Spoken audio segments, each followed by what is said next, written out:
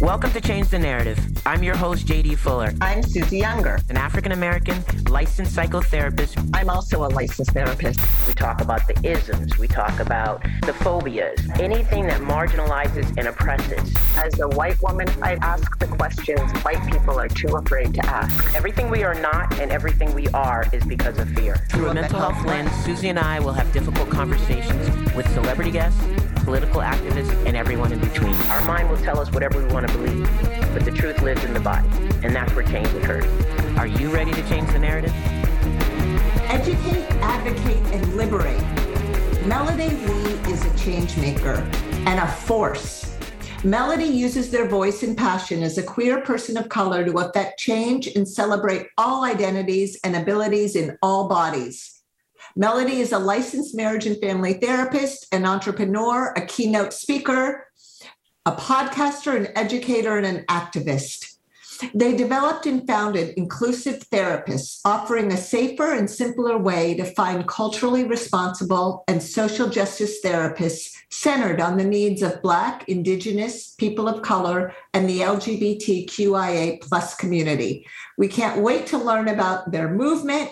Melody is also passionate about animal welfare, which we love. Welcome.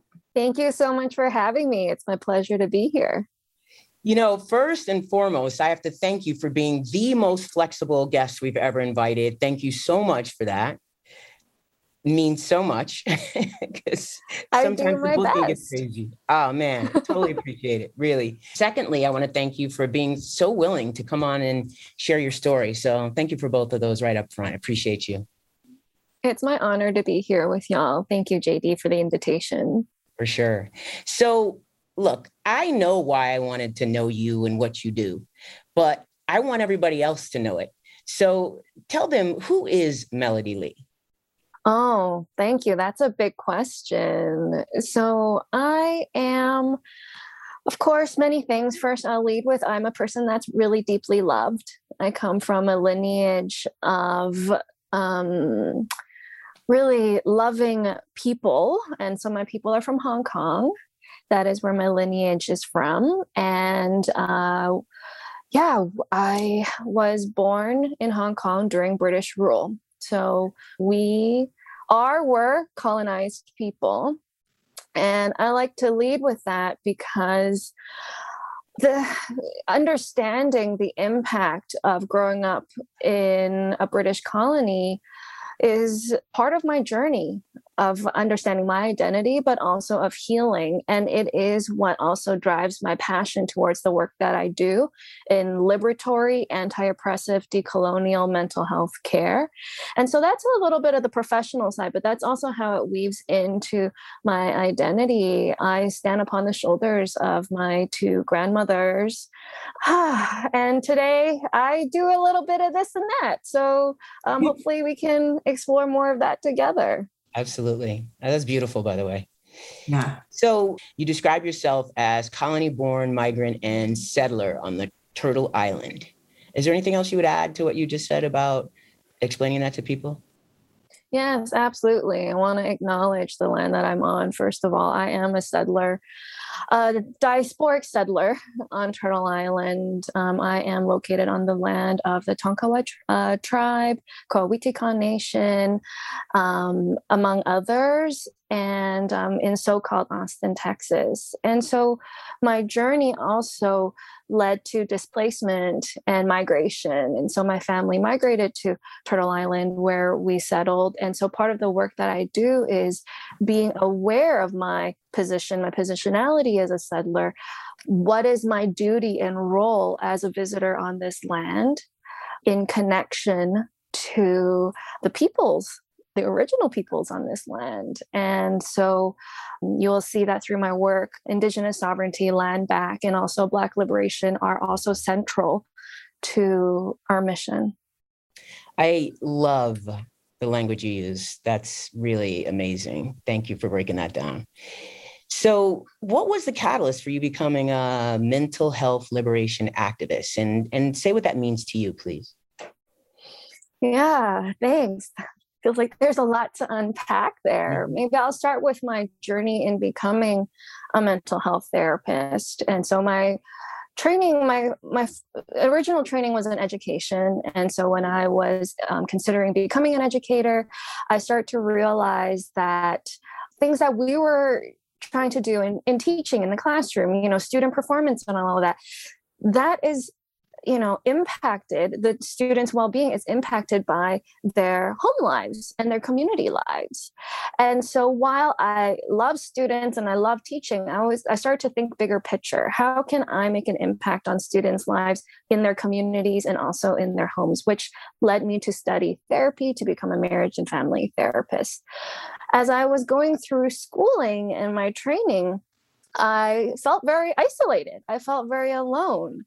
And oftentimes I may have been the only or one of the only minoritized visible person of color or queer, gender nonconforming person in the space. And then I didn't see myself in the curriculum. I didn't see myself in the training. And yet I felt that I had to just keep moving and to complete this. And so after I completed my initial training, I knew right away that as soon as I got licensed and I start practicing, that I have to do it alongside people that get me. And so then that led to my partner Sam and I starting Austin Counseling Collective, which is a group therapy practice in Austin that centers on people with marginalized identities.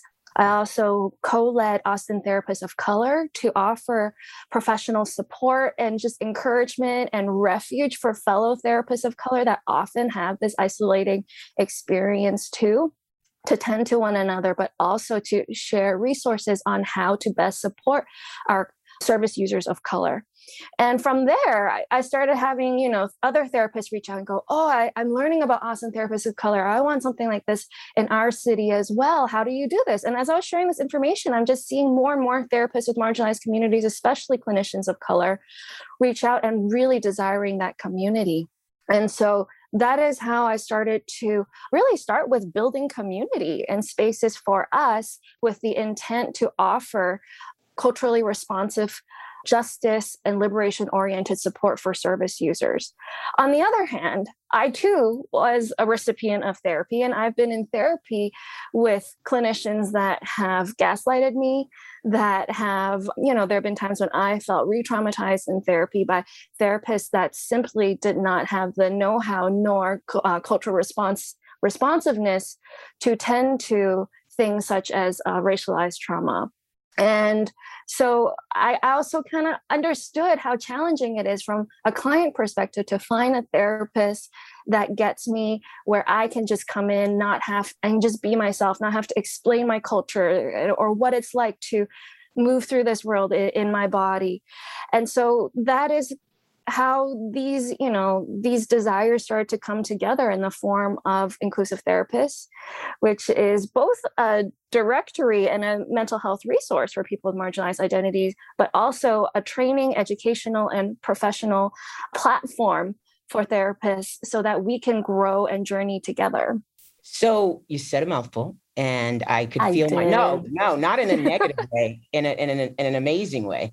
Just poignant. So I teach grad school, and one of the things that I'm obsessed with is getting new clinicians to understand that having a multicultural lens is clinical. Yeah. And to understand that you cannot, because they always want to separate it. Can you give me the clinical perspective? Because I always bring culture into it. And so I've been really hammering this home in my consultations and training that we have to develop a lens, that we look through that is both multicultural, but most importantly, understand that that's clinical. I just feel like that's something that's not taught in school. I was fortunate to go to Smith, and, I'm a late bloomer. So I figured out a lot of stuff in my journey there, but I became really obsessed with how to teach others about it. So when I saw everything you're doing, it's so exciting. I mean, on one hand, I'm envious that, you did it at this time in your life. On the other hand, I'm just so grateful and thrilled that it's happening because it's so needed, and I'm tired. I'm an old dog. So I'm so glad other people are coming through to really broaden it the way that you're doing it. I mean, it truly is inclusive. So it's amazing. I love your drive and your commitment, and that you're getting to see, sort of the benefits of what you've committed to. It really is incredible. Thank you so much. I'm deeply touched, and I am so with you that conversations about culture, oftentimes as I was going through school, it's usually in the footnote, right? Or we'll have one multicultural 101, diversity 101 course, and it's separate.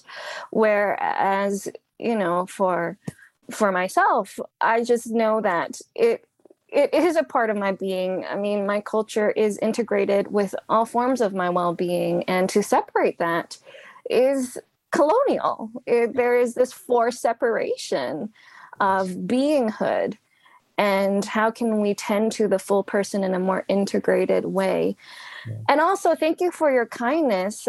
I feel like I'm just one branch of this thriving tree. Yes. That is rooted in the ancestral wisdom of so many, Indigenous, mm-hmm. Black and people of color activists, teachers, and that I get to draw energy and knowledge from, but also I'm very inspired by future generations that also teach me a lot. Emerging therapists that are just bringing in these novel, radical ideas and energy and movement, and they also push me, forward to keep moving.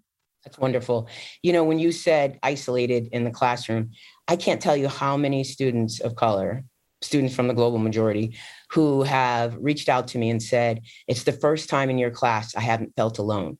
I love that you start the class saying, I teach through my Blackness. Let me put that up front. And that they felt seen, heard, and had a voice. I mean, that makes me cry and feel honored, It's like so sad. You pay your money and that's your experience. That's crazy to me. It's not the way it should be. Yes. So in your words, you lead a mental health liberation movement. I love this whole paragraph here. To decolonize, disrupt, dismantle oppressive mental health practices. In community, we restore, reimagine, reclaim our healing. I'd like you to break that down a little bit. It's very powerful. Thank you. Yes, I get excited, but also nervous to talk about it. So much of the work we do, it's just really, it's in the community itself. And so for me, mental health liberation, like mental health is just one discipline or one aspect of what is, transdisciplinary movement of liberation. And so this happens to be my specialization. So I'm asking myself, what can we do with the resources that we have to bring about change? First, it's the recognition that the mental health field or the mental health industrial complex is originally rooted in Eurocentrism, white supremacy, cis heteronormativity, ableism, capitalism, all the isms, all the phobias. Exactly. And it attempts to, and it also extracts knowledge and wisdoms and wellness practices from colonized communities, which then they repackage, put a price on it, put diagnostic codes on it to sell back to people that have been injured through colonization. And for me, this is completely nonsensical. Part of this work is helping us really come to realize what I would say for myself as a mental health practitioner, what I might be complicit in by being in this profession. If I am not actively dismantling and disrupting these powers, these systems that hold so much power that can do harm, then I am complicit in the harm.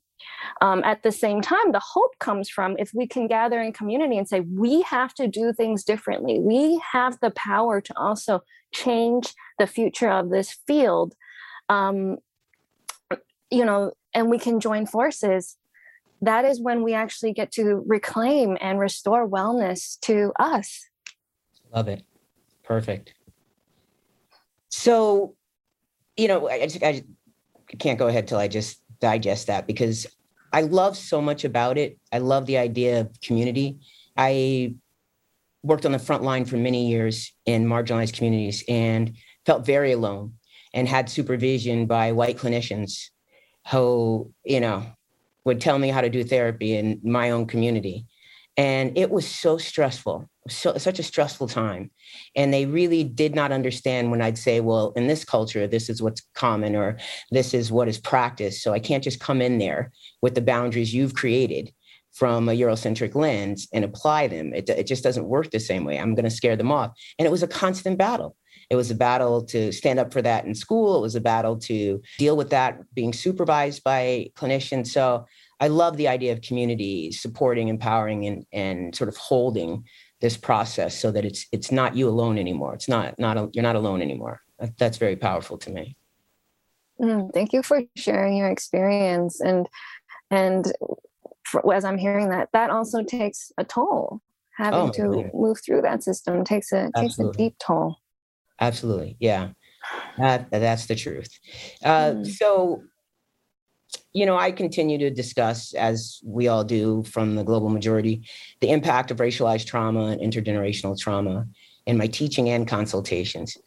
Can you talk a little bit about your perspective on the impact? I mean, you've said some things about it already, but I would love to elaborate a little bit more on, the greater impact. Like, people just don't seem to understand. So I try to do it in storytelling because that is, I think, user friendly. Like today I woke up and how you check social media and you get to look at a celebrity. The first thing I check for is who looks like me or from the global majority was killed today.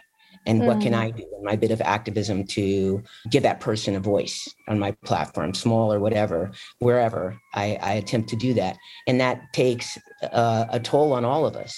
So I just want to hear you put language to your perspective and experience of the impact. I will do my best. I regard Resmaa Menakem as a teacher, and Resmaa's book, My Grandmother's Hands, was really informative in my understanding of racialized trauma, and first understanding that trauma is held in the body, that it is not an emotion, it's not a singular event. And so that toll is held in the body. And, currently, I can only speak from my experience of, it's been almost 2 years of encountering anti-Asian racialized violence. And so that means getting up in the morning, even as I want to go to the grocery store, I'm nervous. Like, am I going to have racialized slurs yelled at me? Is someone going to spit at me? I worry about my parents' well-being. They're elderly. Are they safe? Are they going to be pushed over by people? And so not only is racialized trauma the impact of an act of violence, but it is the toll, the weight of navigating the world without being able to relax into safety. Yeah. And from an intergenerational perspective, elders and parents do their best to inform and to teach their children how to stay safe.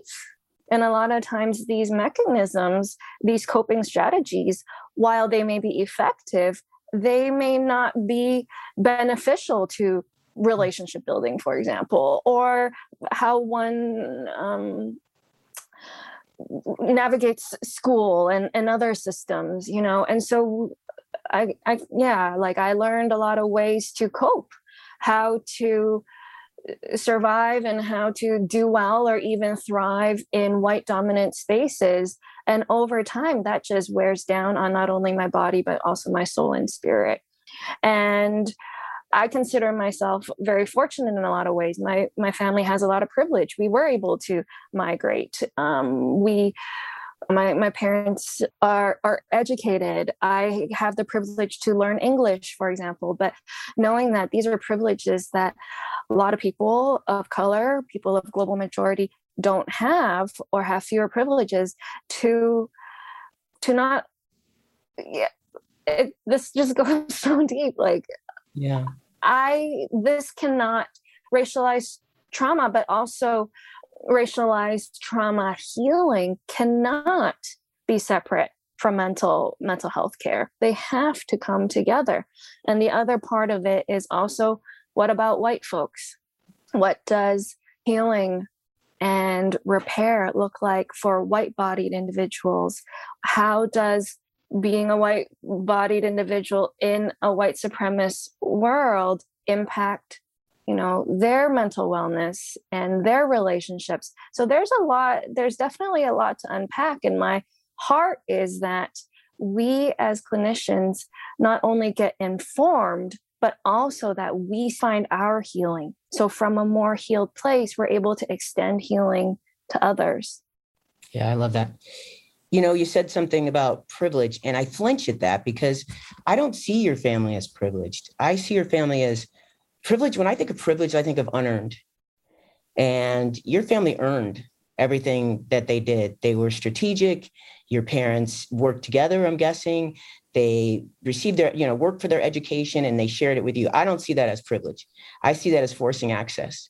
And it's pretty incredible that they were able to do that and provide for you what they were in order for you to do the work you're doing. So that's the legacy. I don't see that as privileged at all. I see that as hardworking and earned. So that's an amazing story that they provide. Well, thank you. I need to sit back and digest that. So thank you. I'm receiving, and I honor my parents and all that they've sacrificed for. I can hear that. Me as well.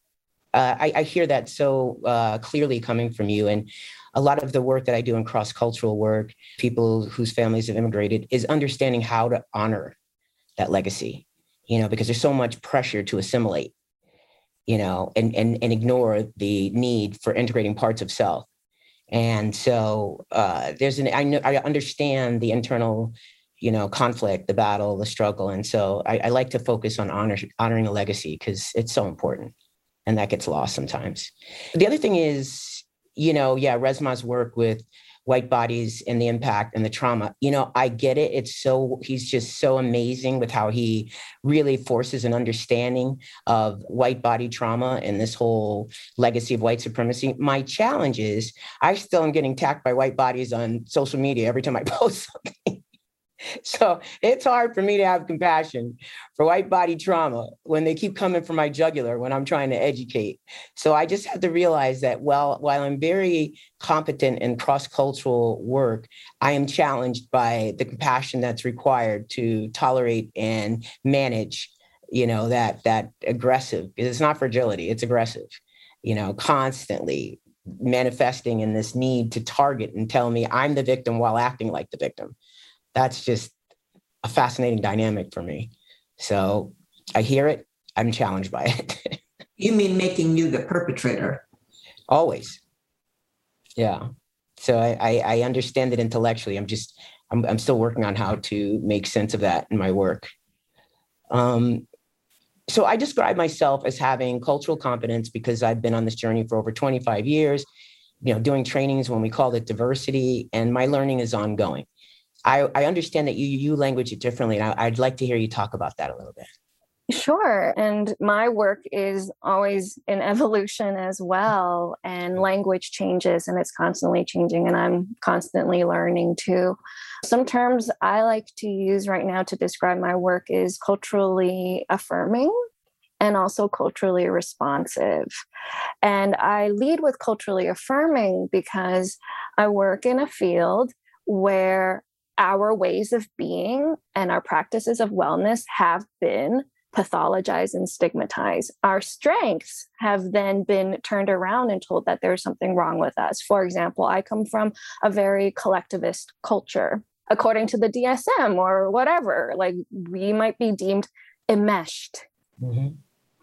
It's like, actually, this is how we've survived. And it's something that I love about my culture. But we have been told we're doing it wrong. And so culturally affirming starts from a place of humility to be able to identify not only the strengths of other cultures, but to understand the why. Why is this value important to this culture?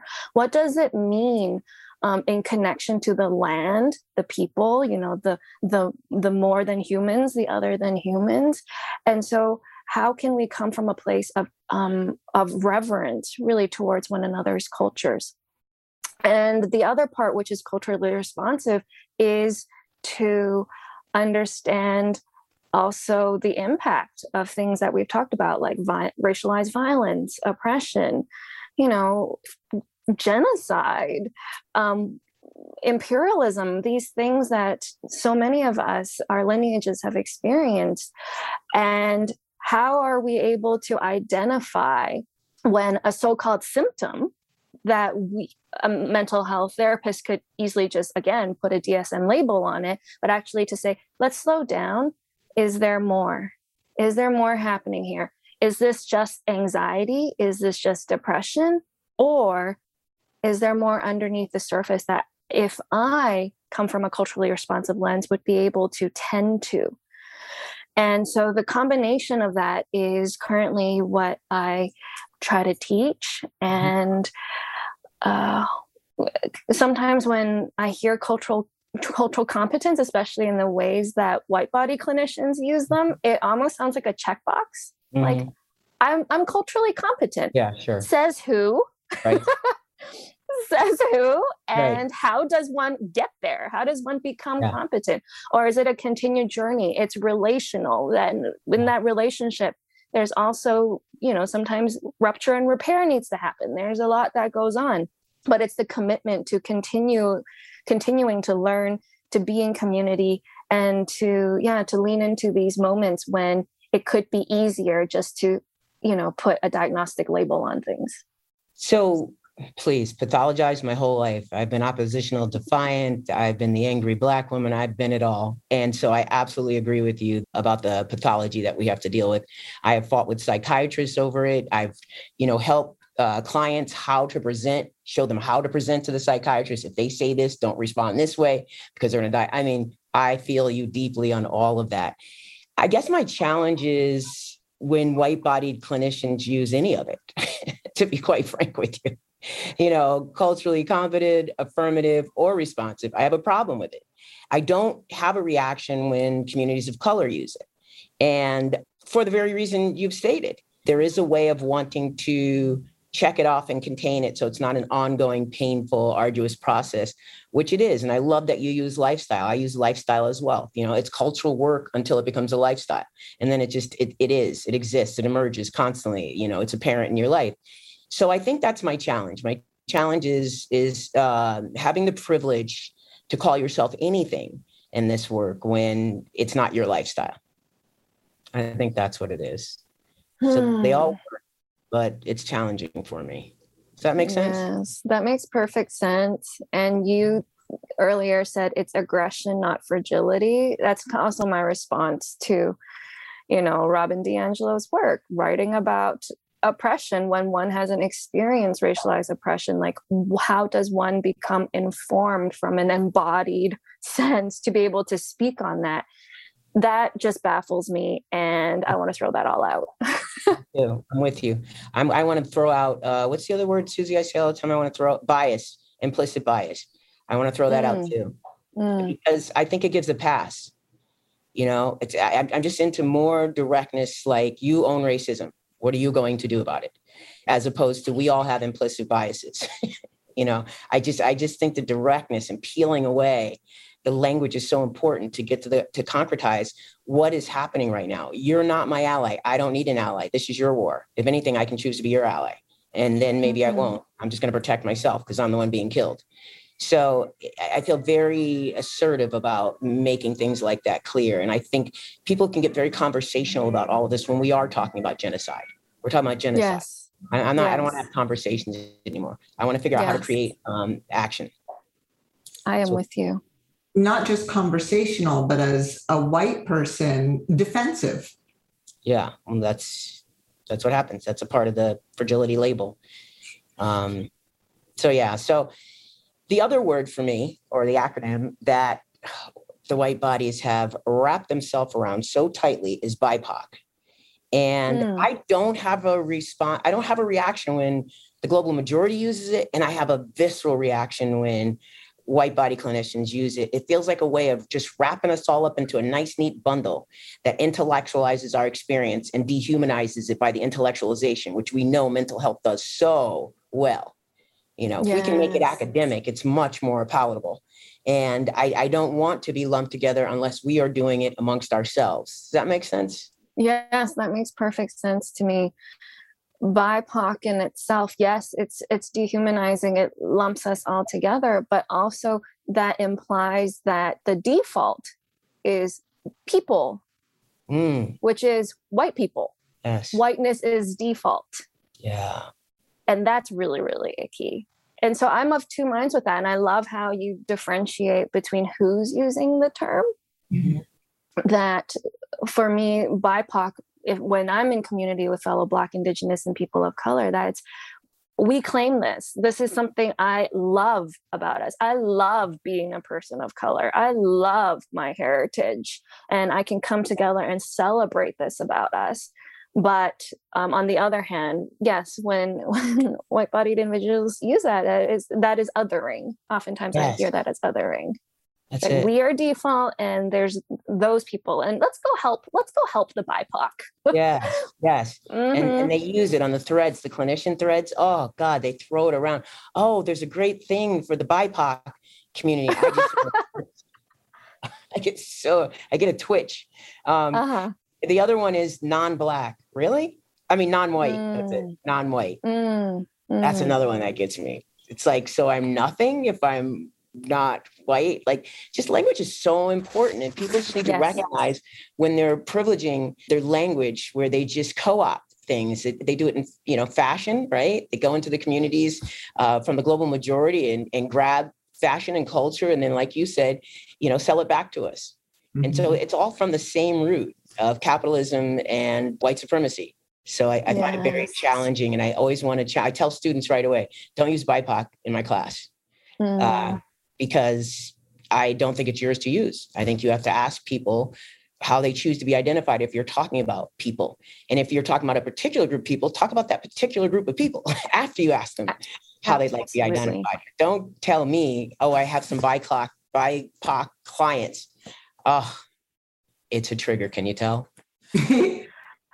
I am with you. Yeah. BIPOC clients means nothing. It doesn't mean anything. And it just reemphasizes the violence of the racial hierarchy to begin with. And it makes no sense. So much of this makes no sense. It doesn't, but they keep selling it. So it makes some sense to somebody, or at least it's making them some money.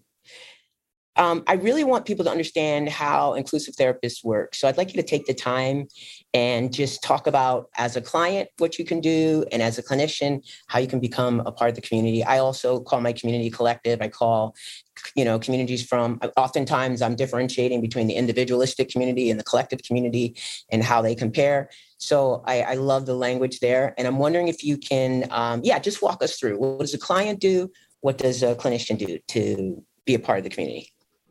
Yes, thank you for sharing. So when it comes to inclusive therapists, when a person goes to the website, the first thing that they'll see is our line that says, care from a therapist who gets you. Find the therapist that celebrates your identity. So our first mission is really to make it simpler and safer for people with marginalized identities to find a therapist that share in social justice and liberatory values. So really, I think we are an alternative to other colonials, directories like Psychology Today. Don't want to talk about them. They're highly problematic with all that they do. And so my heart is to offer a simpler, safer space for people that have been burned by therapy or have been neglected by the mental health field. So come in, find therapists. The therapist profiles are more transparent, that they have to spell out their values. And also, we encourage our therapist members to be very transparent about their identity as well. So that, because I believe when we're talking about informed consent means that the client has to have the information. And a lot of times when looking for a therapist, therapists are so obscure about their information. And I think that really is a way to protect their power, but that's, a bigger conversation. And so we want to make it easier for people to find a therapist, connect with a therapist.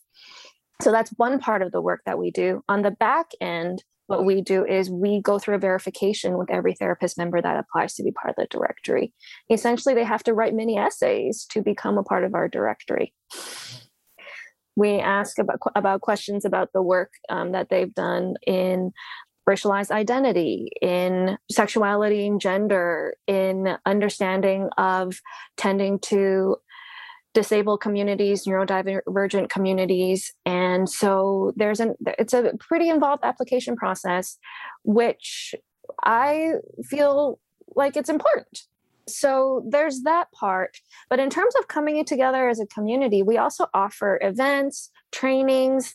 We have a monthly fireside chat that's free and open to all learners. And so that is clinicians and also anyone really that wants to learn about a mental health topic from a decolonial lens, where we invite diverse speakers, members of our community, to teach and really amplifying the voices, especially of Black, Indigenous, and clinicians of color, but also clinicians with intersecting marginalized identities, really creating a platform to amplify our voices that are often silenced in institutions and in academia.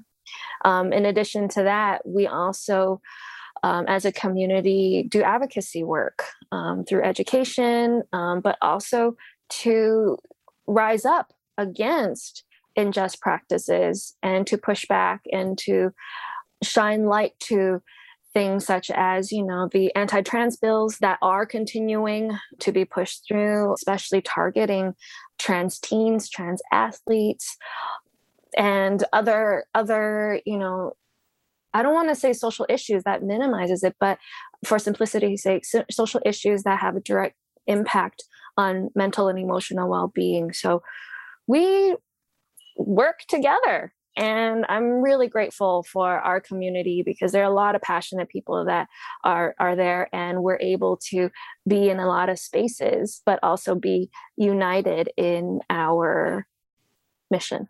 Amazing. It really is. It's just so well done, well thought out. So a client needs to find a clinician they can relate to. What do they do? They go on the website and they can simply put in what they're looking for. So they can look for a therapist through specialization, through identity, and then they'll land on a map, and they'll be able to find the clinicians closest to them and contact the clinicians directly. And also, one thing that I love, I can't believe I forgot this, is especially for people that are seeking therapy for the first time, that may feel like this process is a little bit daunting, we offer a free therapist matching service. Wow. So they can tell us what they're looking for in a therapist, and we will personally suggest and match them with therapists, and so have the therapist reach back out to them. And so we can think of it as kind of like a therapy concierge service. Yeah, totally. And that's something that we love to do. That's fabulous. Amazing. And so do the therapists have to take health insurance? Do they take health insurance and private pay? What does that look like? So each clinician decides how they want to practice. And so that is also part of the transparency. So on their profiles, it'll say the insurance that they accept. If they're private pay or out of pocket, they list their fees. And also, many of our clinicians are offering reduced fee teletherapy, especially during times of COVID. So that was one of our initiatives during COVID, to offer reduced fee teletherapy for people that are financially impacted by COVID. And many of our therapist members are continuing to do so, and they'll state that on their profiles. It's amazing. You have a whole reparation situation worked up in there. I love it. Yes. So look, I don't have to ask you the usual question. It's clear how you're changing the narrative, and you're doing it pretty expeditiously as well. So just tell us what's next for you. I mean, you're doing it all. What could possibly be next?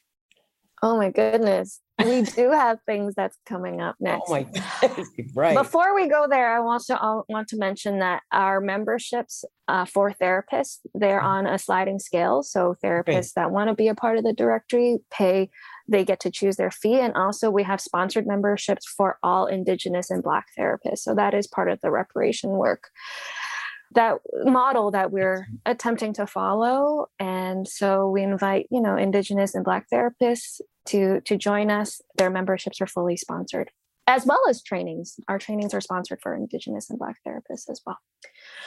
In terms of what's next, so I haven't really talked about this, but we have been working on something exciting, which is our nonprofit branch, which is about to launch in spring of 2022. It's called Mental Health Liberation. And we're wanting to extend our services further, but for it to be community funded.